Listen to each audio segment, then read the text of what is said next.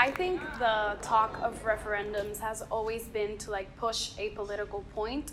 We've had many referendums. If you look at the history of Puerto Rico, we've had so many of them, but all of them have been symbolic. I mean, all of them have been about statehood, yes or no, but none of them had the approval of Congress and taken seriously. So I think it just has been like an internal conflict between the two parties, because they always want to like push a political point. But right now, the fact that they want to do another referendum when we had one in 2016 with such low participation of the people, it's just a waste of money, and it's just another way to say like, I'm going to push this political point, but this will not be approved by Congress. This will not be taken seriously by Congress.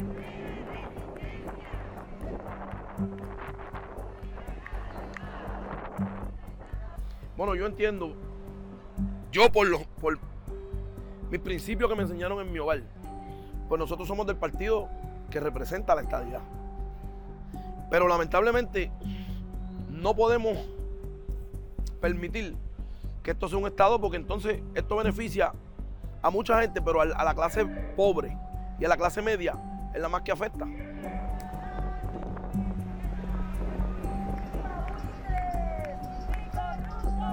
Aquí no va a haber un referéndum de estadidad o independencia porque no es conveniente para el gobierno de los Estados Unidos.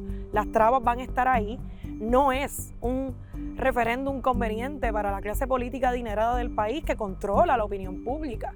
O sea que si te contesto con toda la honestidad, yo te podría decir que es invertir